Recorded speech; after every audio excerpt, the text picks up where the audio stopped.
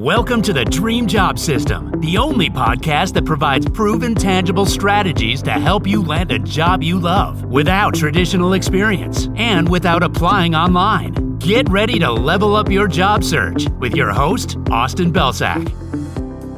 Hey everyone, welcome to another episode of the Dream Job System podcast. I'm your host, Austin Belsak, and in this episode, we're going to talk about why one secret to landing more jobs might actually lie in referring other people into jobs instead of yourself. So let me set the stage here. We've all been in a scenario where a recruiter has reached out to us for a job and we're simply not interested in the job. Now, you may find that out right away. They may send an email that has all the info about the job. More likely than not, they're going to send you a little bit of a teaser, right? They may say, hey, I have this great opportunity that's at this level at this, very vague type of company. Maybe they're a high growth company in the health tech space or something like that. And they say, I found your background. I think you'd be a great fit for this. I'd love to hop on the phone to learn more about you and to just chat more about the opportunity. That's typically what happens. So we get on the phone because we're excited that somebody reached out to us. They saw something in our background, right? We get on the phone and then we learn that this job isn't really for us. And what typically happens next is that we feel a little bit dejected. We feel a little bit disappointed. We tell the recruiter, no, thank you. And then we move on with our life. And we're actually missing out on a big opportunity here that's kind of a 3-for-1 deal, because what we could actually do as a next step, instead of just passing on this opportunity, is saying, who else can I help? So I want you to think about everybody in your network, your friends, colleagues, connections, everybody else. And I want you to think about who might be interested in this opportunity. Doesn't matter if they're currently employed, doesn't matter if they're looking for a job. All that matters is that they might be interested in it. So now what we can do is go back to the recruiter and say, hey, thanks so much for taking the time to explain this role to me. I really appreciate it. I don't think this is the best fit for me for X, Y, and Z reasons. However, I think I might know a couple of people who might be interested in this role. And if you're up for it, I'd be happy to make an introduction. Let me reach out to them. Let me see if they're interested in it. And if so, I'd be happy to link you guys up. And now you basically have a 3-for-1 deal, because one, you're helping the recruiter.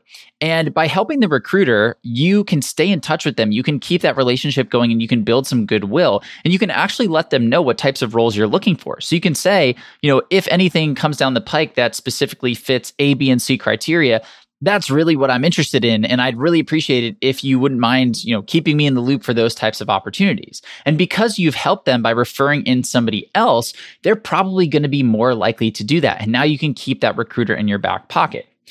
The second reason this is great is because you're helping your friends. It's always great to help other people level up. And if we can present somebody with an opportunity that gets them into a new job that they're really excited about, that pays them more money, that better aligns with their values, all these other things, that person is going to basically be eternally grateful, right? And they're going to be more willing to help you and reciprocate. And that leads to the third option, which is if this is a company that you're actually really excited to work for, but the role just isn't a fit, if you can get your friend in the door, now you have a great relationship with the recruiter and obviously a great relationship with your friend, both of whom can refer you in for any future roles that do align with what you're looking for. So this is basically a 3-in-1 tactic. And most people aren't using it because they just see that this opportunity isn't for them. They decide to pass on it and then they let that go and they just move on with their job search. So don't be that person. Instead, the next time a recruiter comes to you with an opportunity that isn't the best fit for you personally, take a second to think about the types of people in your network who might be interested in it. And if you can think of a few, go back to the recruiter, let them know that you have a couple of options, and then make the mutually beneficial introduction between that recruiter and your friend or connection who might be interested in the job. If you do this, you are going to be presented with so many more opportunities that you wouldn't have had otherwise had you just passed on this opportunity and completely cut ties with that recruiter. So that's it for today. But if you're looking for more ways to generate referrals at your dream companies and you don't have any plans tonight, you should totally come hang out and tune into my free masterclass on how to land your dream job in 10 weeks without applying online.